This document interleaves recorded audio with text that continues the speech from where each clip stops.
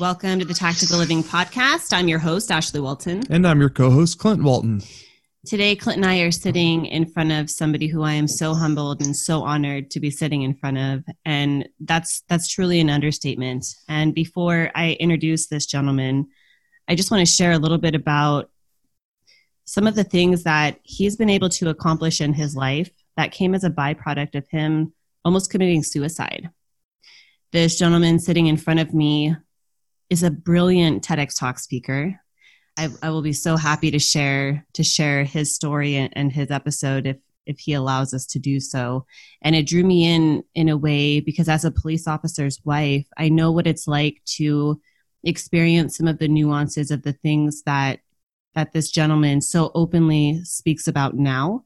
And it's not something that maybe you as a listener are so open to talking about. And it's my hope that you will be open to listening to what this man has to say. So with no further ado, I would like to introduce you to Mr. David Bartley. David, how are you?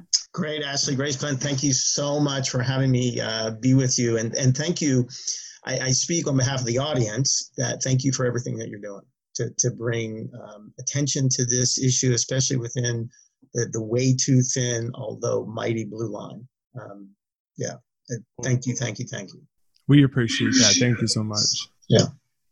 And I just hope, David, before we get into some of what has made you who you are today, if you could take the listener through a little bit about your origin story. Absolutely. So typically in my talks, I talk about August. So it's August 31st, 2011, which almost exactly 8 years ago. For most people, was just this average hump day. It was a Wednesday. But for me, it was like a day that I had never had, because this was the day that the monster, as I refer to as clinical depression, had finally, after close to 40 years of passionate effort, on this day convinced me of his awful, and if you'll forgive me, fucked up lies, that I was weak and stupid and pitiful and grotesque, that I was utterly useless, completely worthless.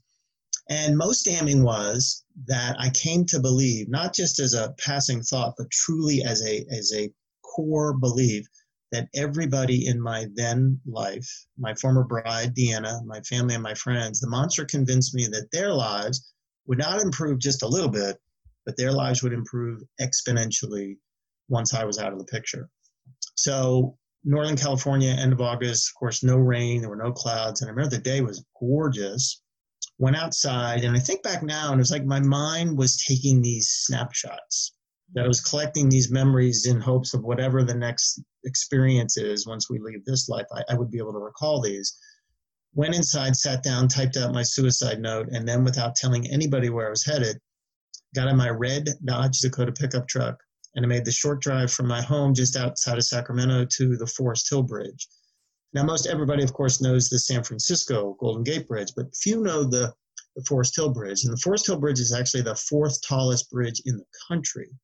It stands 730 feet above the North Fork of the American River, and it is 500 feet further off the ground than its more famous cousin. Drove to the bridge, parked my vehicle, brought it to a rest, turned off the ignition, and then sat and reflexively put my hands on the 10 and 2 position on the steering wheel. Closed my eyes, took this deep cleansing breath, and then reached over, grabbed the suicide note, placed that in the center of the dash, took the keys out of the ignition, placed those right in the center of the note, exited the vehicle, turned slightly back to my right to make sure I left the door unlocked, crossed over the road, and then walked down this path that runs parallel with the road to the closest end of the bridge deck. And the bridge is a half mile long. It's 2,000 feet. And if you go online and look, the view from either side is spectacular. It is a stunningly gorgeous view.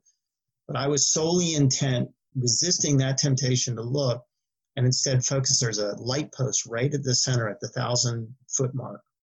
And so I made my way to that center point, again, resisting temptation, making sure I didn't make eye contact with the passing drivers.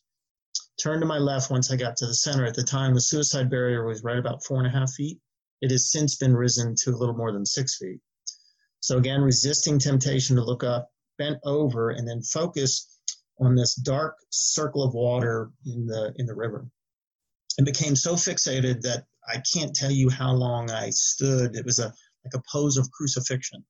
But thankfully, it was long enough for a passing driver to act on a feeling that we've all had, that, Clint is trained to do this, where you look upon a situation and you think something's not right with this picture. Now, often I've had that feeling and I've just dismissed it, but thankfully this soul did not. She picked up the phone, called 911, and one of Clint's brothers in the paradigm of great officers approached me from the left-hand side and initially established contact, which is a logistical practice, but then created connection, which is life-saving because connection creates hope. And hope, indeed, in my humble opinion, is what saves lives. Taken off the bridge to an emergency department and then to a psychiatric hospital where I would stay for the next 15 days, having been rightfully so 5150. And when people found out I was there and why, they were shocked. They could not get their head around it. It just made no sense, because instead of seeing me as clinically depressed or suicidal, people saw me as the happy and contented co-director of this huge, nationally recognized animal sanctuary. And the animal sanctuary was an amazing place. It was called A Chance for Bliss, and it was home to as many as 100 animals at any one time. 25 horses, 23 dogs, all of whom lived in the house, by the way. Just pause right there for a minute. And I'm a neatnik, believe it or not. And in fact, I'll shoot you a video, a link to it that was made for us. I am a neatnik, and it was amazingly clean. 25 horses, 23 dogs, 9 potbelly pigs, goats and sheep and ducks and geese and bunnies and birds. We had rescued fish. We had rescued turtles. And we took in animals that were very sick, very old, or mostly at the end of life, so we did no adoptions. So we became known throughout the country. And at one point, we were the cover story in the life section of USA Today. So I didn't fit the image of somebody who you think of would be mentally ill, somebody who had been plagued by suicidal ideations literally thousands of times. But my passionate belief is sometimes what hurts the most can't be seen. And sometimes great despair and soul-killing agony lies just behind a forced smile, a distracting joke, or in this case, a seemingly perfect and ideal life. And so as such, people had no idea, not even my former beloved, had no idea the degree of hopelessness, which I think is the true killer, that I had arrived at on that day. And just 14 short months after the mountaintop experience of being in USA Today, there I was, the hand of the monster, squarely in the center of my back, as he was doing everything he could to toss me up and over the rail with no more thought than any of us give to throwing away a piece of garbage.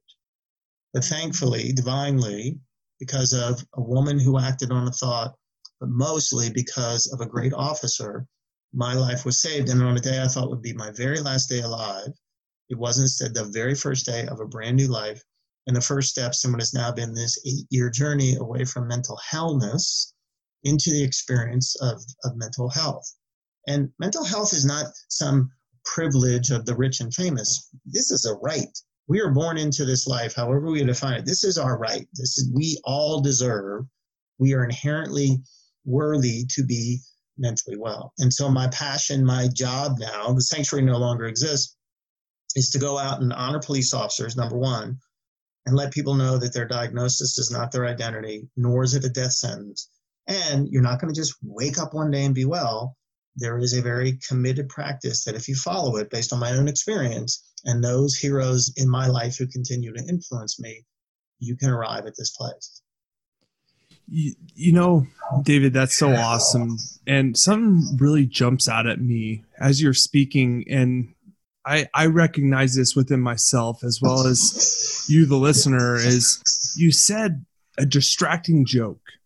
And I see this in every day when I'm at work, where we're faced with a tragic incident and we start joking about it. In that, I look at it as that's how we deal with it. But at the same time, internally, I know everybody else and myself, it tears you up inside. And over time, it just gets more and more pronounced. So in that distracting joke mindset, what's really opened your eyes and how to bridge that gap? It's a great question. And I agree. And I love the way that you sent it, Clint, because part of it is necessary and helpful and it works. And my mother, God loves my mother, Suzanne, she said of course, like all our moms had these sayings. One that my mom used to say to me all the time was, moderation is the key. Mm-hmm. So how much, to a certain extent, to diffuse a tragic situation, but at one point then does it mask over how we're feeling? So what's extraordinary, one of the things that I talk about is in this aspect of connection, how do we create it? And I think it's recognition, understanding, and expression. And understanding may be the most essential thing. And I believe that the most direct path we have to overcoming our fears around mental illness, and we all have them, myself included, is to leverage the power of curiosity to create understanding. And my belief is that the opposite of fear is not calm. The opposite of fear is understanding. The more we understand, the less we fear. And we have to have we got to ask these difficult these questions, and they are counterintuitive. So your brethren, masterful, after the establishment of logistics, first question out of this extraordinary soul's life, or out of this extraordinary man's mouth was, David, what does it feel like to be depressed? And I remember in that moment, that's why I think this is such a great tactical resource, is that everything just decelerated, just slowed down. I mean, no one had asked me that question. It's counterintuitive, the thought if we ask about somebody's critical experience, it's going to push them into a more critical state. And it's just the opposite, because nobody wants to have this conversation. And then the second question was, how long have you lived with this condition? And David, how has this condition influenced your life? And then he said, what's it like on your worst days? And he would pose the question, and then he would just listen. And Naomi Remen is a former pediatrician, and she wrote this great book called Kitchen Table Wisdom. And she has this quote. It says, our listening creates a sanctuary for the homeless parts in another person. And so while I had a home in the literal sense, on that day, on that dark spot on a tall, tall bridge, I was homeless. And this man, in the posing of a question and then just listening, and then we created this connection. And you just, when you feel heard, that in and of itself, I think, is one of the most healing things. And then he pivoted me, and then he said, what's it like to live and work with all these animals? And then he said, what's it like on your best days? And then the last question, which finally had me look up, was, what do you want the rest of your life to look like? And I remember it's just, hope is so, I think, faith is important, but I think hope is even more concentrated. Charles Schultz says that happiness is like a warm puppy. Well, I think hope is like a whole litter. It's just jumped in. And my great friend, Officer Mike Summers, says, if you can create just that small semblance of hope in a person in a similar state, you can potentially change their mind. And here was the other amazing thing. So I pushed back and then retraced my steps. And here's a man, I was 48 at the time. He was whatever age. And what he didn't say is, hey, way not to be a pussy. Hey, way to be a real man. Hey, way to pull yourself up by the bootstrap. He didn't say any of that. He looked at me and he said, thank you for telling me how you feel. So in that moment, he validated my experience. He validated my feelings. He didn't try to fix it. He didn't try to use masculinity, which I get. He just said, man, hey, thanks, man. Thank you for telling me how you feel. So very long-winded, forgive me, Clint. I think as much as we are able in the context of any environment, in police and family, with our beloved, with whatever, if we can find a way to ask a question at the feeling level, to whatever degree that's appropriate, because I think the condition impacts us at the feeling level. It starts with these awful thoughts, which leads to compelling emotions, which can lead to deadly actions. Connection breaks up that circuit, and all things, it begins with this conversation, which I understand is not always easy to have, but because people don't want to talk about it, and it may take more than once, when people realize we do want to have that conversation, people want to talk. I mean, they really do, because it just is so incredibly burdensome. It's just an MF of mythic proportion. Yeah, absolutely. As you listen to this, our intention before we hopped on here was to actually break this up into two different episodes, but I'm feeling this space so much and I don't want to break it. So if that's okay, David, if we just continue to go straight through. Absolutely, Ashley. Yeah. I'm here to be of service. You know, I have never seen the first responder since that day, which I kind of like in the sense that, and I don't know how else to do the analogy, but it's almost like a tomb of an unknown soldier, or let's use a monument to the service, the officers, the men and women who serve. So my job is to go out and to honor primarily for police officers, because that's been, but also first responders. So anything I can do. And I got to tell you a quick story just because it's hilarious before I forget. So Officer Murphy, who I do a lot of work with, I tell you, averages like once or twice a month. At the last training, when I was done, she came up and said, well, I need to tell a story David's not heard before. So she said, at the last training, there was an officer who called her, and Allie remembered he was the biggest, baddest SWAT officer in this training. It was the CIT training. Mm-hmm. And so she called and said, hey, you know what, this training was good, but the suicide guy was kind of touchy-feely. It was like hug a thug. It's just, I thought it was bullshit, quite frankly. And so like next day, what happens is he gets a call to a suicide in progress.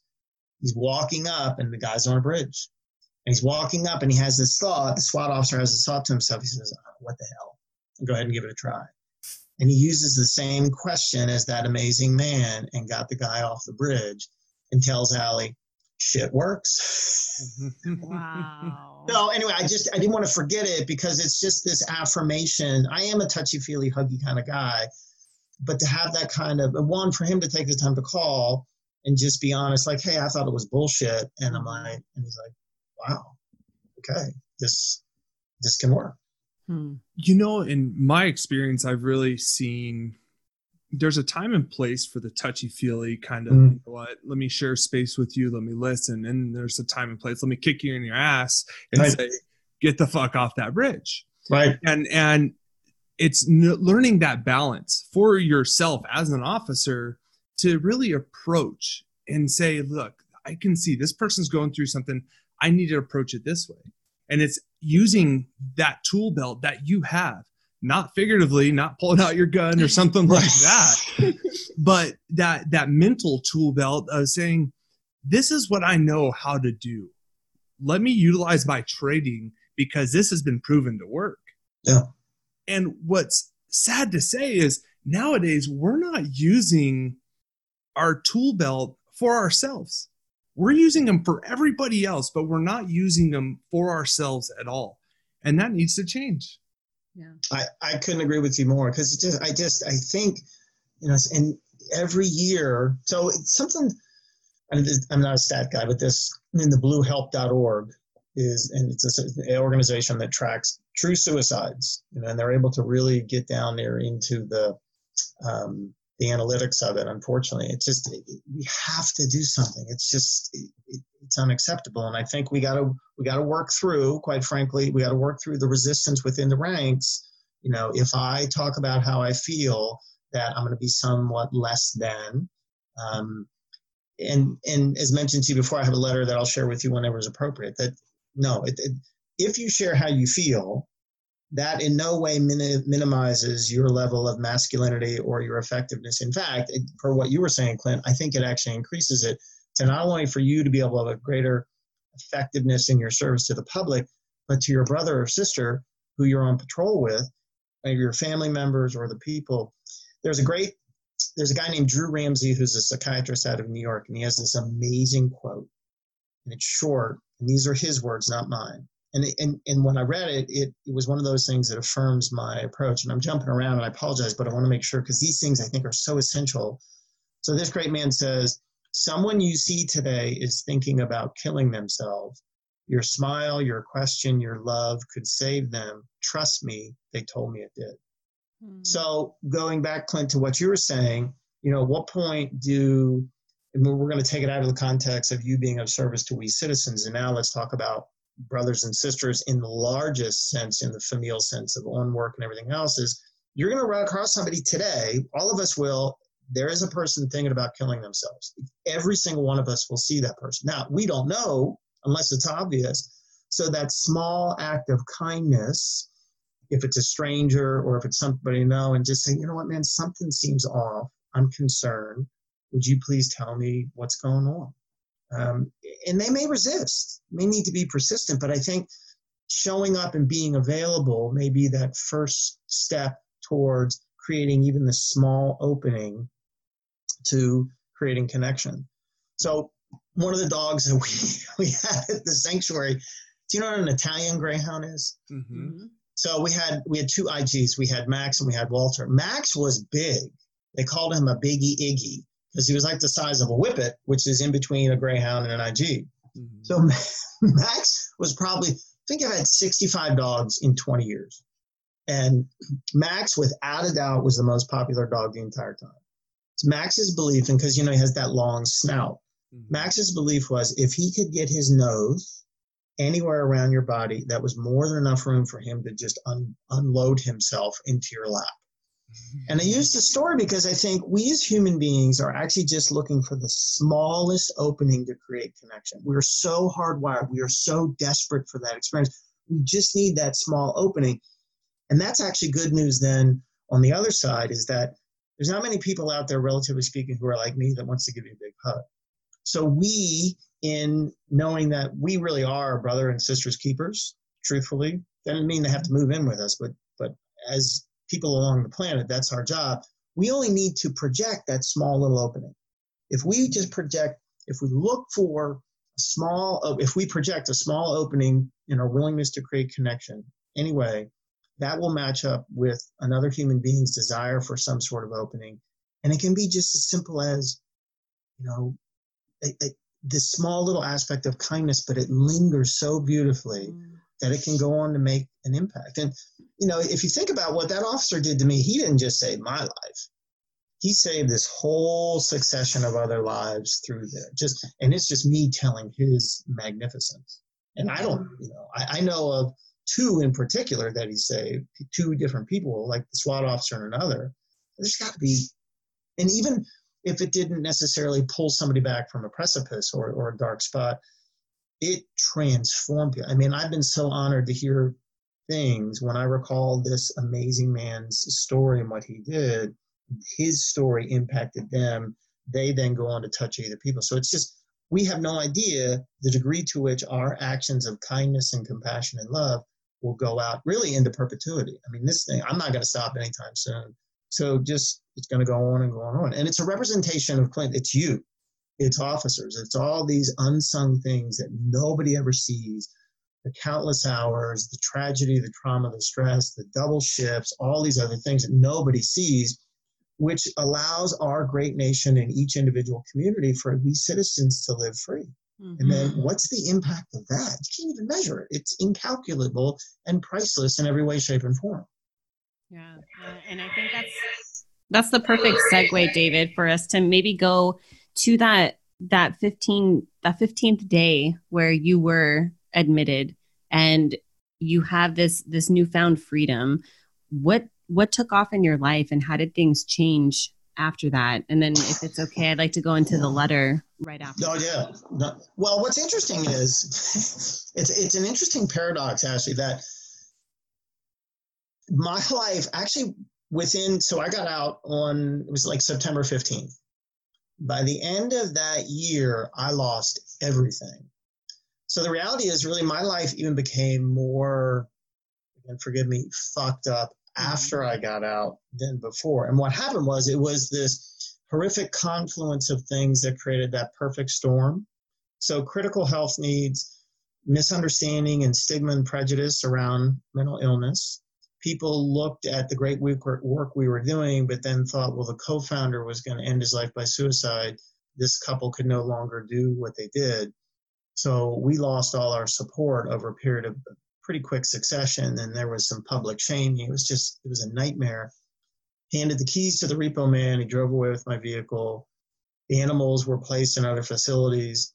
Lost the home to foreclosure. And then my marriage ended. And so I was wiped. Totally out. What happened was, what saved my life was I had made a friend in the psych hospital, a guy named Don, who was another middle-aged man. When Don got out, he found this men's depression support group. It was all middle-aged guys. And he went to a meeting and said, hey, I think this would be helpful. And for the next 6.5 years, every Tuesday from 6 to 8 p.m., I went to that group. And from that group, I met my current therapist, my current psychiatrist, got on the right medication, and then met a wonderful guy named Will Taylor, who 7 years ago gave me the first opportunity to speak. So I mention all that because you figure by the end of that year, I'd lost everything. Had I not had that connection in the psych hospital on that 15th day, then everything that happened in what ended up being the downward spiral, it was the connection that was created with that man, which led to the group and everything else, which uplifted me, which kept me going. So, think about that now. Had I not made that connection with Don and didn't have the group, there is no way I would have the privilege and the honor to be with you today. Mm-hmm. So the 15th day actually was this entryway into, quite frankly, hell. But it was the metaphor of being able to be uplifted while the fires are burning my ass to get me to a point. Then I went to go live with my 2 brothers and sister-in-law, where I still live to this day, to allow me to have this healing. My former beloved and I are great friends in a beautiful relationship now. I have this opportunity to make amends, to give thanks, all these different things in this healing process, really, quite frankly, all because I met one guy in a place that you would least likely think that set me onto this path, learn how to take care of myself, which is of body, mind, and spirit. And I think I put my self-care on a pedestal. That's really what keeps me well. Because I would love to sit here and say I've never had another suicidal thought and I've never had a depressed day. It still whips my ass. I mean, I just had to make a med change just because I just had realized that, didn't know this, I had a little issue with anxiety, which I'm like, damn. So it's an ongoing thing. It's a constant, I have to work on it. Now, everybody's not going to be to that level of severity, but I am. But all of this, it was modeled for me. It was supported. My family was extraordinary. But it is an ongoing process. It's not a one and done. You got to stay with it. Yeah, thank you for sharing that. And I know that you have a very special brother in your life, and you told us a little bit about his demeanor and a letter that he shared with you. I just wanted to know if you might be willing to open that up to the listeners for them to experience.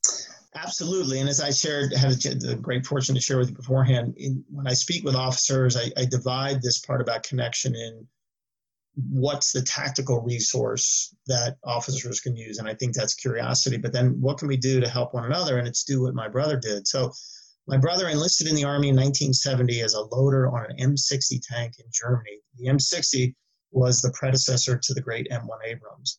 Then got into West Point, graduated towards the top of his class in 1976. It was the last all-male class at West Point, and then just worked his way up to be a 2-star general. And he's a combat veteran, he's a warrior, and he's also the kindest, most compassionate, loving, understanding man that I've ever met. So my brother breaks the stereotype of the quintessential military man. Not that there's anything wrong with that, but I think in this day and age in particular, and I came into this world as kind of a highly sensitive kid, and my brother's always understood that. And my brother's the master of a handwritten note. So first day in the psychiatric hospital, I get a call, and who is it but my brother? And at the time, he was active duty, and a 2-star general is like a Fortune 50 CEO. You're talking thousands of people and billions of dollars. And so he calls, and you think, okay, well, you'd hope your brother would call. We stayed on the phone for like an hour. Like he didn't have an hour. And it wasn't like, okay, how you doing? It was this deep. And then the next day he calls, and the next day he calls, and the next day he calls. And then one day somebody comes up to me and says, hey man, you got a care package. What? Mm-hmm. Who gets a care package in the psych hospital? Well, my brother. So he's just modeled this behavior. And then, as you were so kind to mention, Ashley, I gave a TED talk. And so my brother sent me this, in addition to all the handwritten notes, he wrote this note. And if I may, I'll read it to you. And he said, congratulations on your TED talk on 20 September 2018. It was a very powerful and profound presentation. Joan and I watched it after talking to Jim on the phone, my other brother, and hearing him say how well you had done. I have watched it a couple more times since then and learned a little more each time I listened to it. It put into words what I've always known in my gut, but was never able to clarify and articulate, and that is your belief that connection creates hope and hope saves lives. It reinforces my belief that it's all about the expenditure of energy. By doing something, you demonstrate that you care to people because it is just too easy to do nothing. You take your most valuable resource, time, use it up, and by doing so, show that you care. Because you can never get time back nor create more, you have made a sacrifice, and people react positively to that forfeiture of time made on their behalf. In this age of technology, it is so easy to become isolated. Human contact that is needed by all is taken away, and with that comes dehumanization and the problems associated that we see so prevalent now. Connection reverses that process. I'm very proud of what you're doing and all that you have accomplished despite your trials and tribulations. Mental health is a huge problem, but you have made it your life's work to combat it. I am humbled by what you're doing. And hearing that, like, I can see the emotion coming from you, especially when you get to the end of how proud he is of you. And I mean, that really hits home. It's how often do we have family members really say, you know, I'm proud of you. Yeah. I care for you. And he's shown that over the years of calling you, sending you the care package. And it's just amazing that you have that support system that not everybody has. And thank you so much for sharing that. No, and you're welcome, brother. Yeah, he's, and then, to have your hero say, I am humbled by what you are doing, and I think, I think one of the people resist or are hesitant to move forward, even when we intuitively know somebody's in danger or hurting, be it by mental illness or grief or loss or economic hardship, whatever it is. And we think we're not qualified because we don't have some initials after our name. But I think when we become great at remembering people's names, that changes lives. Mm-hmm. When we create the space for somebody else to tell their story, that changes lives. And when we use the power of a handwritten note, or in this case, even a typed note, like you said, Clint, the people, when you get that, it's just like, every time I read this, it's like, if my house was burning down, I would grab this. Mm-hmm. This would be the thing I would take. Everything else can be replaced. This can't. Yeah. We're so appreciative that you shared that with us. And David, to wrap this up, is there anything that you would like to share that maybe we haven't touched on yet? A quick story that I think I understand what it's like for those of us when we're doing these sorts of things, when we're making these efforts, when we're sending messages and leaving voicemails and being supportive and everything, and there's no visible difference, how we may think, fuck this is not making a difference. So I'll tell you quick another animal story, because that's what I do. Mm-hmm. So we had a parrot named Kia at the sanctuary, and she had been abused by a man. So when we got Kia, she had this big cage, and we had this beautiful, great room, and there was an armoire. And so we put Kia's cage on the top, and she had a mirror in the back, and she had this commanding view. Well, Dee, my former beloved, she was brilliant in the creation of ways to care for these animals. And I was a great implementer. I was great picking up poop. I was great at feeding. And so I was the feeder, and every time I would go to Kia's cage, she would literally shake violently, spin around, and go to the rear part of the cage. And so I'd show up, I cleaned the bottom, put in the food, water, and the nuts. So I thought, I'm a nice guy. I got this hug-a-thug energy to me. And this went on, and every time, and one thing, I'm consistent. And I'll be honest, it got to a point like, shit, nothing's going to change this bird. She's just going to be. The trauma's too great. So, and then I became disheartened. So I get how we may think what we do is making no difference. So one day I show up, and I'm kind of robotic, and I change the paper. Sure enough, she has gone to the back of the cage, just shook violently. Put in the water and the feed, and I went to put in the nuts.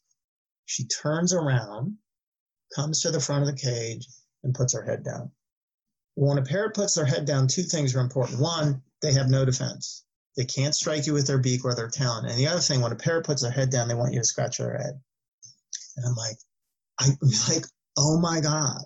And so the question that I pose to audiences is, was trust created in that moment, or was it all those different things that were done consistently?